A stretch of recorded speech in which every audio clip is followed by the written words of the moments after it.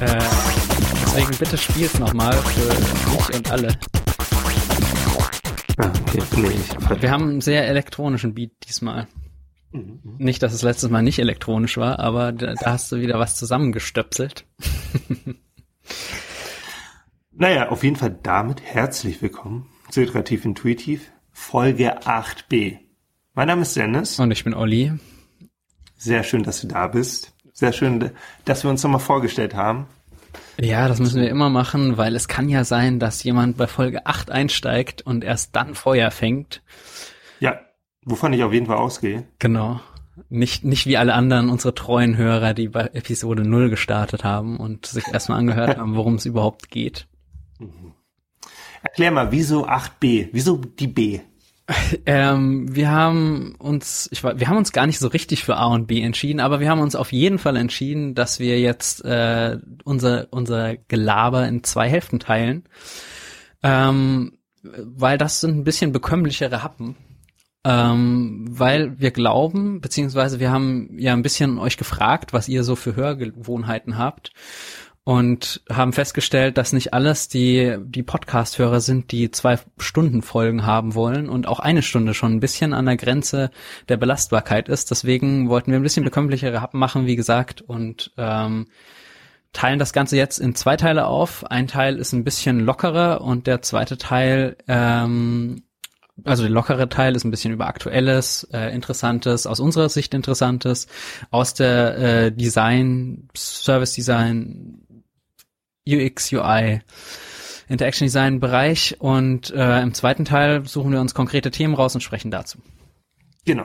Und was sind denn heute unsere Themen? Ich lasse jetzt einfach mal weiter erzählen. Ja, wir haben wie immer ein Buzzword, ein Buzzword der Woche. Das ich auch noch nicht kenne. Also ich bin heute genauso gespannt wie ihr. Ja, und damit würde ich jetzt auch direkt starten, bevor wir später ins große Thema einsteigen, weil wir setzen uns auch immer... Prototyping, das können wir schon verraten. Heute geht es ums Thema UI und vielleicht ein bisschen Hardware-Prototyping, aber vor allem UI-Prototyping. Ich bin gespannt. Das Buzzword ist diesmal ein besonderes, weil es ist sozusagen ein höherer Wunsch. Das ist... Sehr schön. Eine Neuerung, das hatten wir noch nie und ist aber jedem offen. Man kann mit uns sprechen und man kann uns sowas schicken. Und wenn man nicht lange mit uns sprechen möchte, dann kann man das auch einfach auf Twitter zum Beispiel teilen, das Buzzword, was man sich wünscht. Das Buzzword diese Woche kommt von Leo und Leo war sehr meta anscheinend, denn er hat sich das Buzzword gewünscht. Sehr schön. Und ich habe mich direkt ein bisschen geärgert, weil mit sowas muss man natürlich bei Episode 0 starten. Das holen wir jetzt in Episode 8b nach. B wie Buzzword. Nachdem wir hier in Audio-Podcast sind, möchtest du mal kurz vormachen, was Buzz ist?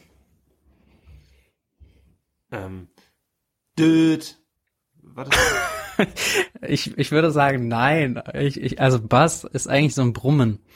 Also entweder so ein Summen, Brummen, aber Dirt war auch okay.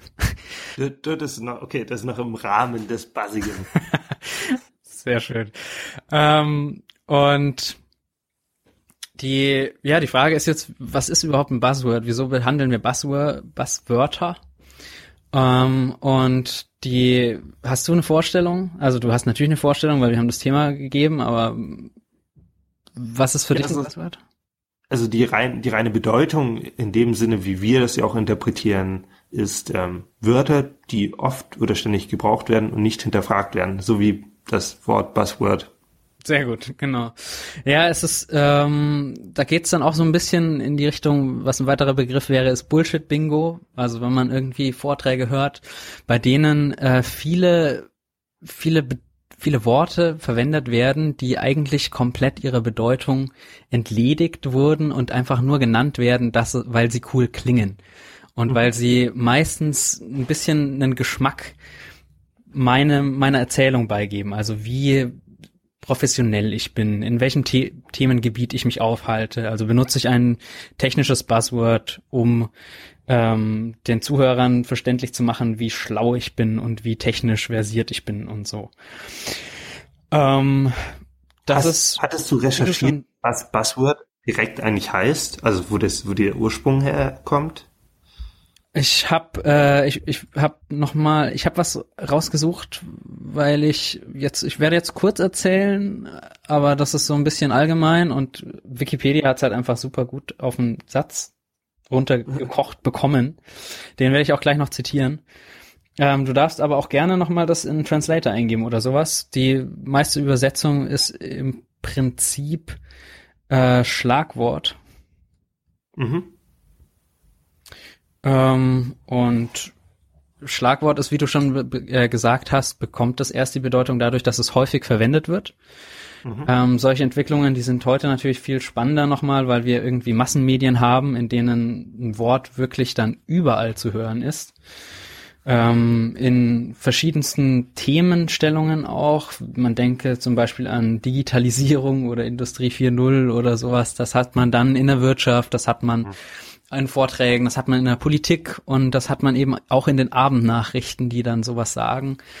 Und plötzlich hat jeder das Gefühl, dass er damit was verbindet und so richtig, was dahinter steht, weiß man aber nicht unbedingt. Mhm. Und der Satz, den ich eben rausgesucht habe von Wikipedia, ist den ich jetzt vorlesen werde.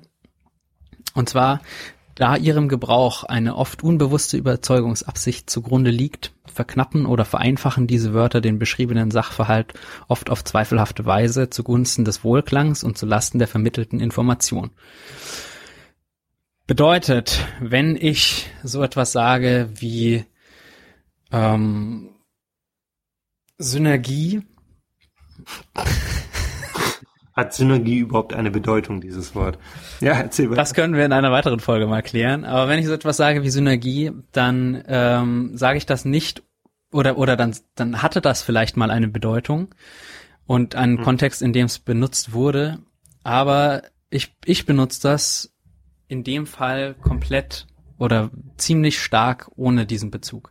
Warum wir uns um Buzzwords kümmern, ist, weil diese Buzzwords, die treten natürlich in jedem Bereich auf, so auch im Design.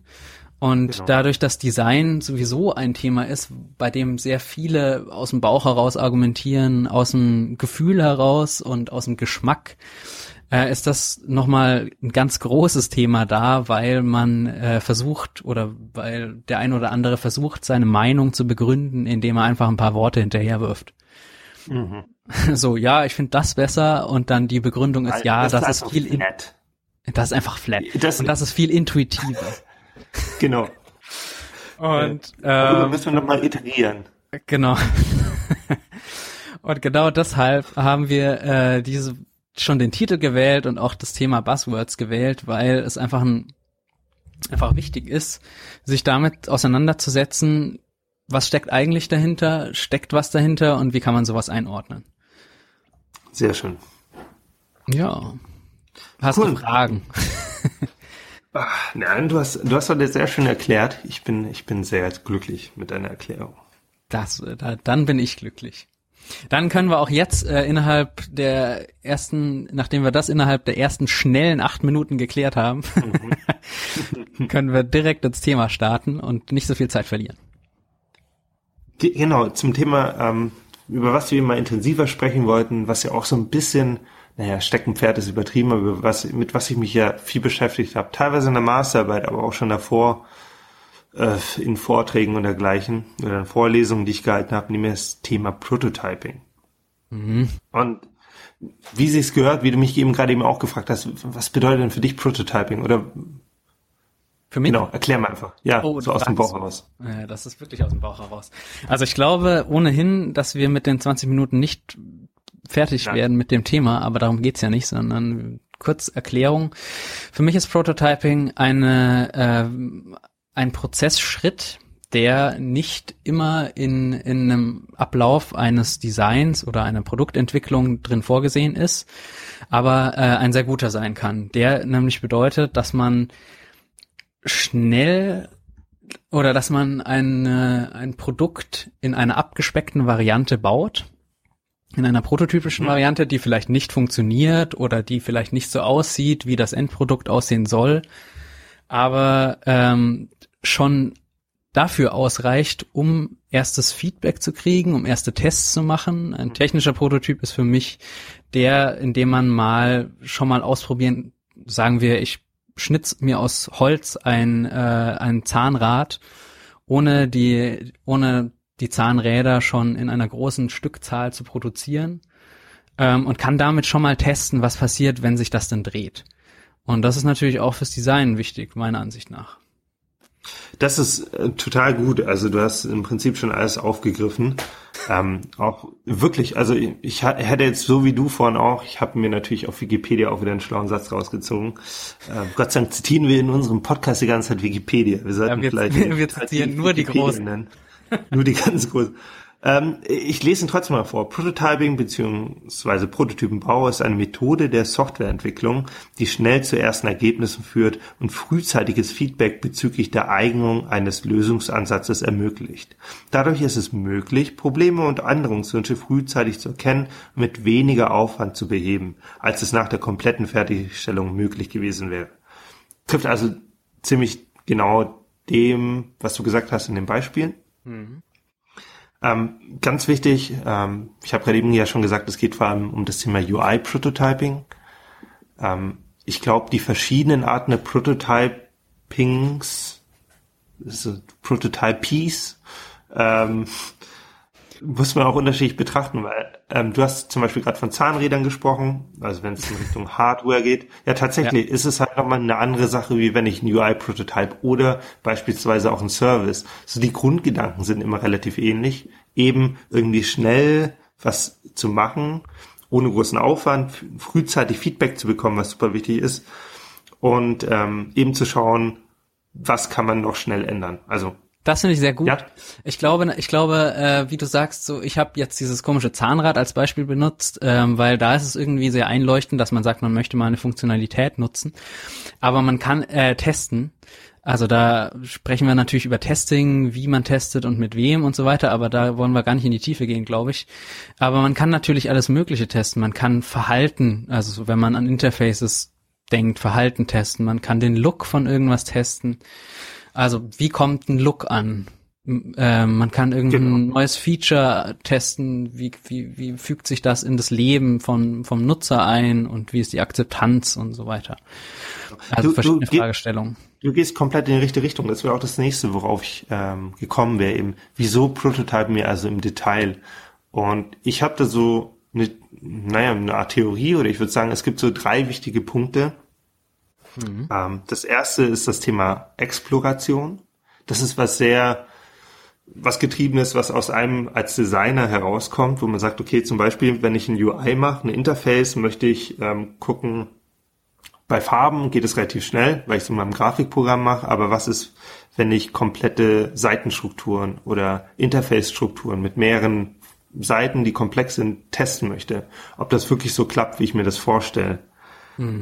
Oder eben auch, wo es noch ein Tick interessanter wird, das ganze Thema Animationen in Interfaces. Das muss man ja irgendwie testen. Und wenn man das erst macht, wenn es programmiert wird, dann ist es meistens schon zu spät. Ja. Deswegen ist dieser explorative Charakter von Prototyping so wichtig, auch für einen selber. Der nächste Schritt wäre eben so eine Art Kommunikation. Dieses berühmte Sprichwort, ein Prototyp sagt mehr als 1000 PDFs. Es ist halt wirklich so, wenn ich halt irgendjemand eben auch eine Seitenstruktur von meiner App oder von meinem Interface zuschicke in so einer PDF-Abfolge und dann vielleicht noch irgendwo ein Flowchart habe, wie die Verknüpfungen sind, dann ist es halt nicht, also ist es halt doch immer noch näher an dem endgültigen Produkt, wenn ich das irgendwie zum Beispiel klickbar mache und als Flow-Prototypen raushau. Ja, da ist zumindest, hat man dann natürlich andere Probleme, weil das richtig interpretiert werden muss, richtig verstanden werden muss, aber es ist nicht so abstrakt wie eine schriftliche Beschreibung von Funktionalität, die man irgendwie nicht erleben kann. Das kenne ich auch, das Thema. Ich glaube, das war auch lange ein Problem der Tools, richtig? Das war super lang ein Problem der Tools und was ich auch immer wieder merke in der Kommunikation mit anderen, umso mehr Abstraktion man reduziert, umso konkreter man wird, umso besser wird die Kommunikation auch. Umso eher sind die Leute auf einer Ebene und so umso schneller und umso reibungsloser geht das. Und das funktioniert halt eben mit solchen Prototypen ganz oft ganz gut, weil man da die Abstraktion rausnehmen kann. Das Stichwort ist Fidelity. Also die Frage, ja, wie konkret wird man? Kommt noch? Genau, da komme ich nachher noch zu. Heute läuft's wie geschnitten Brot. Sehr gut. Entschuldigung, ich möchte dir nicht weiter reinfunken. Alles super. Und das letzte, bevor wir dann zum Thema Fidelity kommen, ist eben, was du vorhin schon angesprochen hast, neben Exploration, Kommunikation eben noch das ganze Thema Testing. Ich gebe es raus und bekomme schnell Feedback. Ja, also ich kann auf der einen Seite für mich testen, funktioniert dieses Zahnrad in dem Kontext, funktioniert mein Interface von der Screengröße her in dem endgültigen Einsatzort, zum Beispiel in einem Bahnschalterautomaten, aber eben auch, was sagt der Nutzer am Ende dazu? Ja, wenn ich den vor meinen Prototypen setze und der schon eine Fidelity hat, wo wir gleich zukommen, die schon so hoch ist, dass er jetzt vielleicht nicht merkt, okay, da geht's nur um Wireframes oder so, dann kann ich das den testen lassen und sehe halt direkt, okay, wo hakt's tatsächlich noch? Das sind so, glaube ich, die 3 größten Punkte. Und da könnte man auch noch viel tiefer reingehen. Du hast ja vorhin schon angedeutet. Man könnte über das Thema Testing sprechen. Was für Methoden nimmt man da? Wann nimmt man welche Testings? Oder Explorationen? Welche Tools nehme ich wann zu welchem Punkt? Welche Leute befrage ich? Denn ich kann ja so einen Prototypen auch bauen. Wenn ich ganz schnell einen Prototyp baue, dann kann ich ja auch den einfach nur einem Kollegen zeigen oder irgendwem auf dem Gang zeigen. Ich kann natürlich auch rausgehen und die konkreten Nutzer befragen, wenn es schon welche gibt. Da gibt's natürlich andere Schwierigkeiten nochmal. Wie finde ich die richtigen Fragestellungen? Wie finde ich die richtigen Nutzer? Wenn es noch keine gibt. Genau, ja. Auch beim Thema Kommunikation, wem zeige ich das? Also Kommunikation kann ja auf der einen Seite sein, Kommunikation mit anderen Designern oder Kommunikation mit Entwicklern. Die haben verschiedene Bedürfnisse. Andere Designer wollen... Kunde? Ja, genau, das ist dann noch eine ganz andere Sache. Also andere Designer wollen vielleicht sehen, okay, in welche Richtung wollen wir weiter designen? Der Entwickler will aus dem Prototypen heraus erfahren, okay, was muss er sozusagen in seiner Entwicklungsumgebung haben? Was werden die späteren Anforderungen sein? Das kann er daraus so besser begreifen. Und eben auch beim Kunden kannst du halt damit total punkten, wenn du den zum Beispiel erst von etwas überzeugen musst. Wenn du ihm schon mal sozusagen den Anschein geben kannst, wie sich das am Ende anfühlt und funktioniert und ihm nicht so viel Abstraktionsvermögen abforderst, habe ich zumindest gemerkt, dass die Kunden dann viel offener dafür sind, Ideen umzusetzen. Also da kann man auch gleich Kommunikationsprobleme ein bisschen ausmerzen, genau. Weil du direkt dem Kunden zeigst, was er sich irgendwie anders vorgestellt hat oder umgekehrt. Der Kunde kann gleich sagen, das wollte er nicht so oder das funktioniert so nicht oder also es gibt viel schneller Feedback, als wenn man ein Tool fertig baut und am Ende alle unzufrieden sind. Ein gutes Beispiel jetzt in meinem letzten Job hatten wir auch für ein großes Unternehmen eben auch einen Prototypen am Ende gebaut und der kam beim Kunden sehr gut an, weil er total überrascht war. Das war eben da kommen wir gleich zur Fidelity, ein sehr hoch aufgelöster Prototyp, also da waren die Visuals schon gebaut und dergleichen und er konnte halt wirklich erleben, wie sich am Ende die App anfühlt. Das bringt natürlich den Kunden dazu, viel eher zu investieren, wie wenn er jetzt nur so gehört bekommt und in einer Präsentation zusammengeschrubbelt sieht, okay, das sind die Features und das wird nachher die App können. So. Ja. Genau. Und da kommen wir eben auch schon zum Thema Fidelity. Fidelity bedeutet in den meisten Fällen, spricht man beim Prototyping von Low Fidelity und High Fidelity. So die Extreme wären sowas, ein Low Fidelity Prototype wäre zum Beispiel Papier. Ja, also ich kann ja zum Beispiel meine Interfaces auf Papier malen oder die Wireframes und dann irgendwie kann eine Art Slideshow basteln. Zum Beispiel, ich bastel mir den Rahmen von meinem Handy, schneide da in der Mitte das Display aus und habe hinten einen langen Streifen mit verschiedenen Screens und ziehe das einfach durch. So, dann habe ich so eine Art interaktives Storyboard. Sehr interaktiv. Sehr interaktiv. Man kann es ziehen. Aber sehr schnell auf jeden Fall. Und auf der anderen Seite eben High Fidelity, wo ich dann wirklich schon tatsächlich zum Beispiel meine Visuals fertig habe und ich packe das dann in HTML und schreibe kurz irgendwas runter, etwas, was so aussieht wie eine Webseite oder wie ein Interface, wo jetzt zum Beispiel noch keine Datenbankanbindung dran ist oder es noch nicht implementiert ist im richtigen CMS oder im System am Ende. Das hilft mir dann dabei, eben dem so nah wie möglich zu kommen, ohne zu viel Zeit reinzustecken. Ja. Und selbst wenn ich es nicht in HTML mache, aber das am Ende genauso aussieht, wie es aussehen soll, ist einfach ein anderes Gefühl, als wenn ich Skizzen gegenüber sitze. Selbst wenn die Skizzen am Bildschirm jetzt habe ich noch mal eine ganz kurze Frage von dir. Ich sehe schon, die Zeit rennt uns weg. Wann glaubst du, wie viel Zeit sollte man in Prototypen reinstecken? Oh, ich glaube, da musst eher du erzählen, zum Beispiel vom Google Design Sprint. Ja, genau, da wollte ich nämlich raufkommen. Es gibt nämlich bei diesem Design Sprint Buch, das haben wir auch schon mal verlinkt, Jack Knapp nennt das Ganze Goldilocks Quality. Ich weiß gar nicht, ob wir da schon mal drüber gesprochen haben, nicht sogar. Das fand ich ganz gut. Das bedeutet eigentlich im Rahmen, man muss halt genau finden, den Goldilocks Quality ist der Aufwand und der Outcome im Vergleich zueinander. Und das ist total individuell, wie ich jetzt auch selber festgestellt habe. Wenn ich das meinem Kollegen im Büro zeigen möchte, dann sind wahrscheinlich eine halbe Stunde oder eine Stunde völlig in Ordnung für einen Prototypen.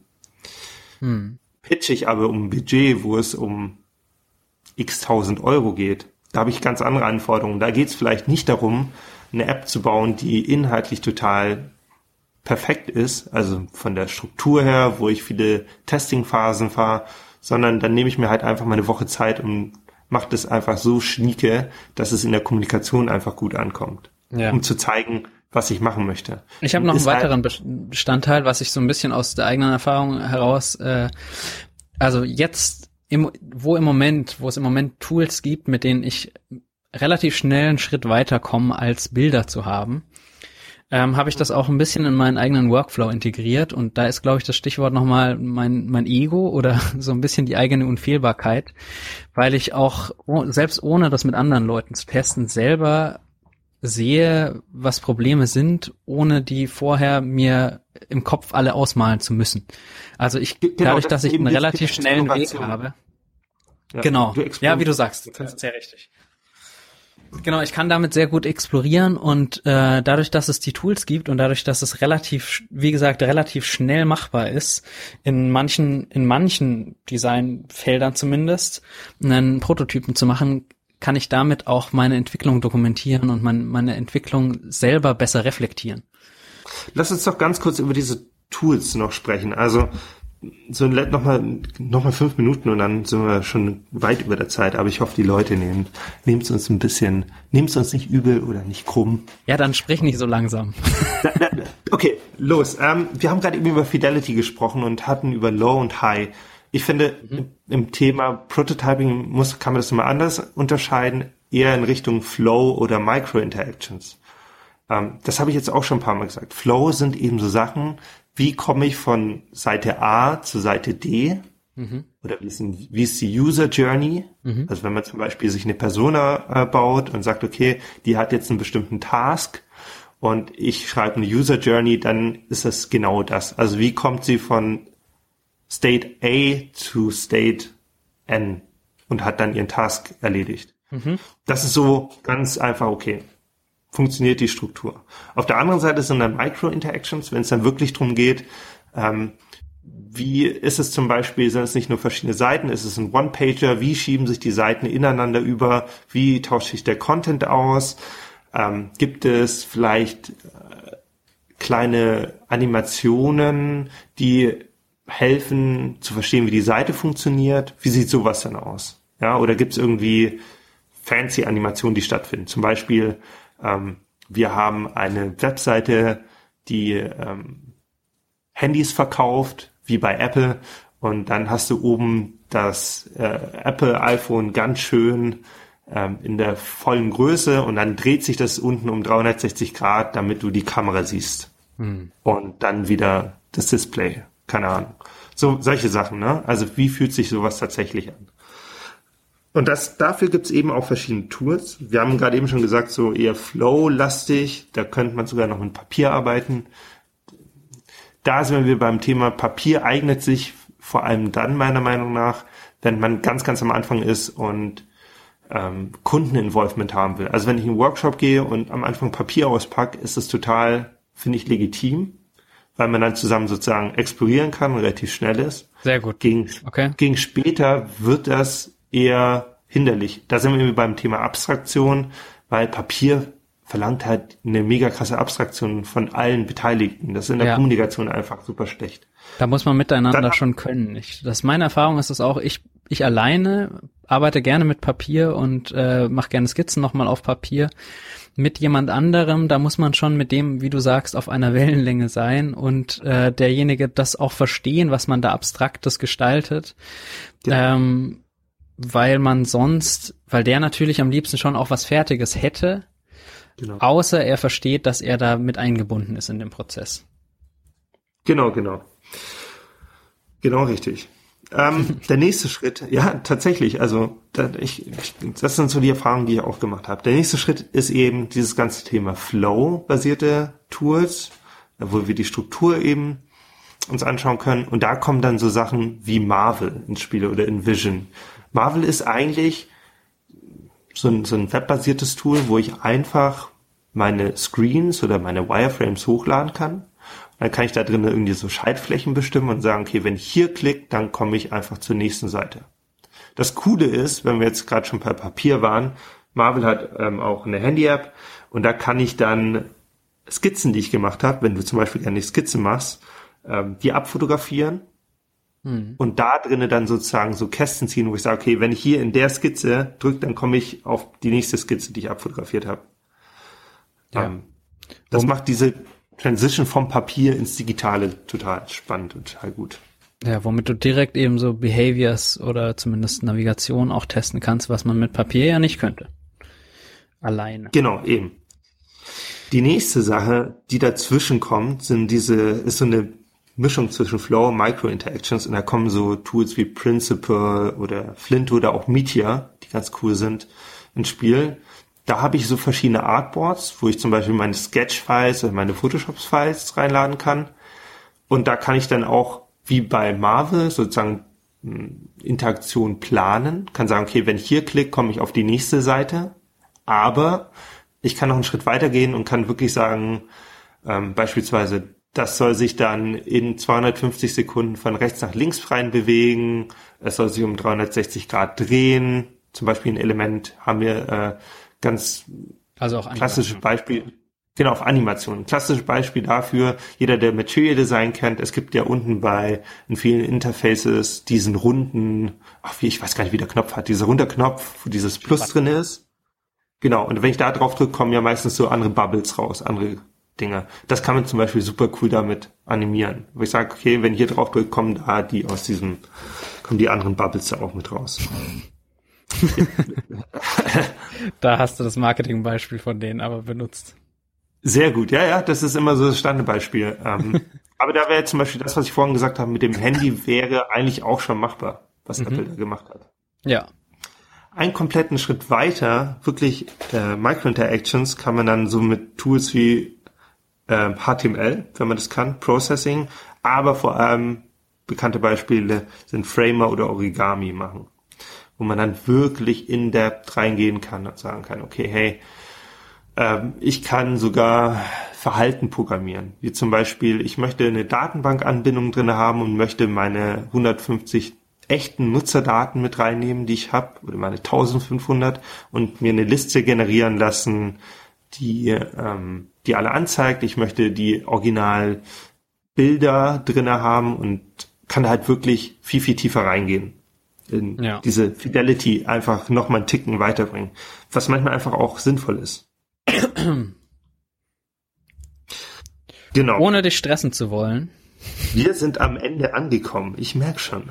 Naja, ich möchte noch einen Abschlusssatz sagen, nachdem wir jetzt schon so sehr im Detail waren mit den Tools, die man für UIs eigentlich benutzt, meistens. Genau. insgesamt nochmal im Großen, da sprechen wir wieder über, was Teil unseres Titels ist, Iteration so ein bisschen, weil du wirklich früh eine Iteration einführst, aus der du dann weiterentwickeln kannst. Genau. Das ist so eigentlich vielleicht sogar noch mal eine Frage, was man sich jetzt so auf dem Weg nach Hause noch mitnehmen kann. Der Designbegriff, so wie wir ihn kennen oder wie manche ihn benutzen, so wenn man zum Beispiel an Intelligent Design denkt, was so dieses Kreationistische ist, wo eben religiöse Menschen glauben, dass die Welt einmal erdacht wurde und dann genauso umgesetzt wurde. So funktioniert ja Design auch manchmal, dass man sich eben vorher was überlegt und was entwirft und dann wird das produziert und dann ist es eben so da. Und dem entsteht eigentlich dieses Iterationsmodell ein bisschen entgegen, weil du nicht eine perfekte Vision von irgendwas hast, was du dann in die Welt rauswirfst und damit die Welt veränderst, sondern eben frühzeitig in die Welt hinausgehst und das an eine schon existente Nutzergruppe anpasst. Das ist dann ein bisschen auch die Frage, wie visionär ist dann sowas oder wie innovativ. Das ist aber vielleicht ein bisschen die Hausaufgabe, sich darüber Gedanken zu machen. Das ist sehr schön. Ich finde es sehr schön, wir sollten viel öfters Hausaufgaben geben. Und wenn sich unsere Zuhörer auch nur eins mitgenommen haben, ganz wichtig, Intelligent Design steht Design Thinking gegenüber. Das sind die zwei Extremen. Ja, da geht's dann direkt ins Spirituelle auch. Da geht's direkt ins Spirituelle. Ja, cool. Dann gehen wir jetzt doch in unsere Nachbesprechung. Genau. Und dann würde ich sagen, für alle, die nicht mehr zuhören wollen, bis zum nächsten Mal. Macht's gut. Macht's gut.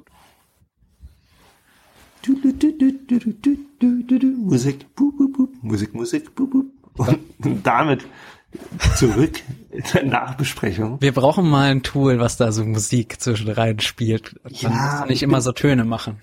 Ja, tatsächlich, also dieses Zencaster, was wir benutzen, in der Beta-Phase hatte es ja diese Funktion, aber die wollen jetzt echt viel Kohle im Monat. Die wollen irgendwie 25 € im Monat dafür, dass man dieses Feature hatte. Und das ist echt viel Kohle. Und ich habe schon ein bisschen rumgeguckt und nichts so richtig Intuitives gefunden. Augenzwinker. Da sind wir mit unserer Reichweite vielleicht noch nicht groß genug, dass wir da auf was Größeres umsteigen können. Mit den 90 Leuten, die sind in etwa 90 Leute oder so, die uns folgen. Ich glaube, wir haben 111. 111? Wir haben 111 Leute, die uns, genau, und so, kannst du einfach sagen, so, immer so 40 Downloads, so um den Dreh. Das ist immer so das, was der Unterschied. Ich glaube, mit der Zeit haben die älteren Folgen auch mehr. Ich bin gespannt, wie es weitergeht. Jetzt, wo wir das Ganze ein bisschen besser auswerten können, wo unsere 9000 Downloads ein bisschen, haben wir das schon erzählt?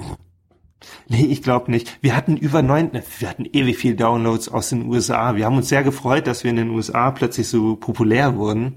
Als deutschsprachiger Podcast. Als deutschsprachiger Podcast. Aber ich glaube, irgendwann mal kam mir so das mulmige Gefühl, das waren gar keine echten Zuhörer. so schlau von uns. Ja, und sehr, sehr nett, die Leute. Wer war das bei Wushka, der uns da geholfen hat? Philipp. Was nicht, Philipp? Australisches Unternehmen. Ich finde es auch sehr schön, dass sie uns als deutsche Mini-Podcast dort walten und schalten lassen, weil ich glaube, ihr Businessmodell ist es, dass australische Podcasts sich da anmelden und die Wushka macht dann für die Podcast Werbung und die behalten einen Teil der Einnahmen und wir sind für die ja so mega uninteressant. Ja. Also mit unseren 40 Downloads und in Deutschland, naja, aber cool. Wir haben ein cooles Admin-Team. Philipp ist unser Mann, der hat direkt die Statistiken verbessert und die Amerikaner geblockt. Rausgeschmissen irgendwie, ja. Und jetzt können wir wieder auch mit den Zahlen was anfangen. Ja. Wie fandest du es heute? Schön. Ich fand's auch. Ich hatte Spaß und ich habe ein gutes Gefühl eigentlich dabei, dass wir das vielleicht auch trotz Arbeitsalltag und so weiter hinkriegen. Ja, ich auch. Genau, ich muss mich da ja auch erst reinfuchsen. Die erste Woche war super anstrengend bei mir. Nicht wahr? Wirklich, ich war wirklich müde. Freitagabend bin ich direkt eingepennt. Ich bin eigentlich unter der Woche immer direkt eingepennt. Aber ich bin auch frohen Mutes. Es macht einfach mega Spaß. Und wir müssen wieder in den Turnus kommen. Das auf jeden Fall. Aber was hältst du von den 20 Minuten? Bist du gestresst jedes Mal? Es war heute, du hättest ein besserer Timekeeper sein müssen. Du hättest mich direkt unterbrechen müssen nach 20 Minuten und sagen so, stopp. Ja. Aber ich weiß, das Pattern, also kann das ja auch nicht. Ja, wir müssen jetzt Stopp machen, sonst sieht es nämlich nach 40 Minuten aus. Okay, dann, also, wir hören uns. Tschö.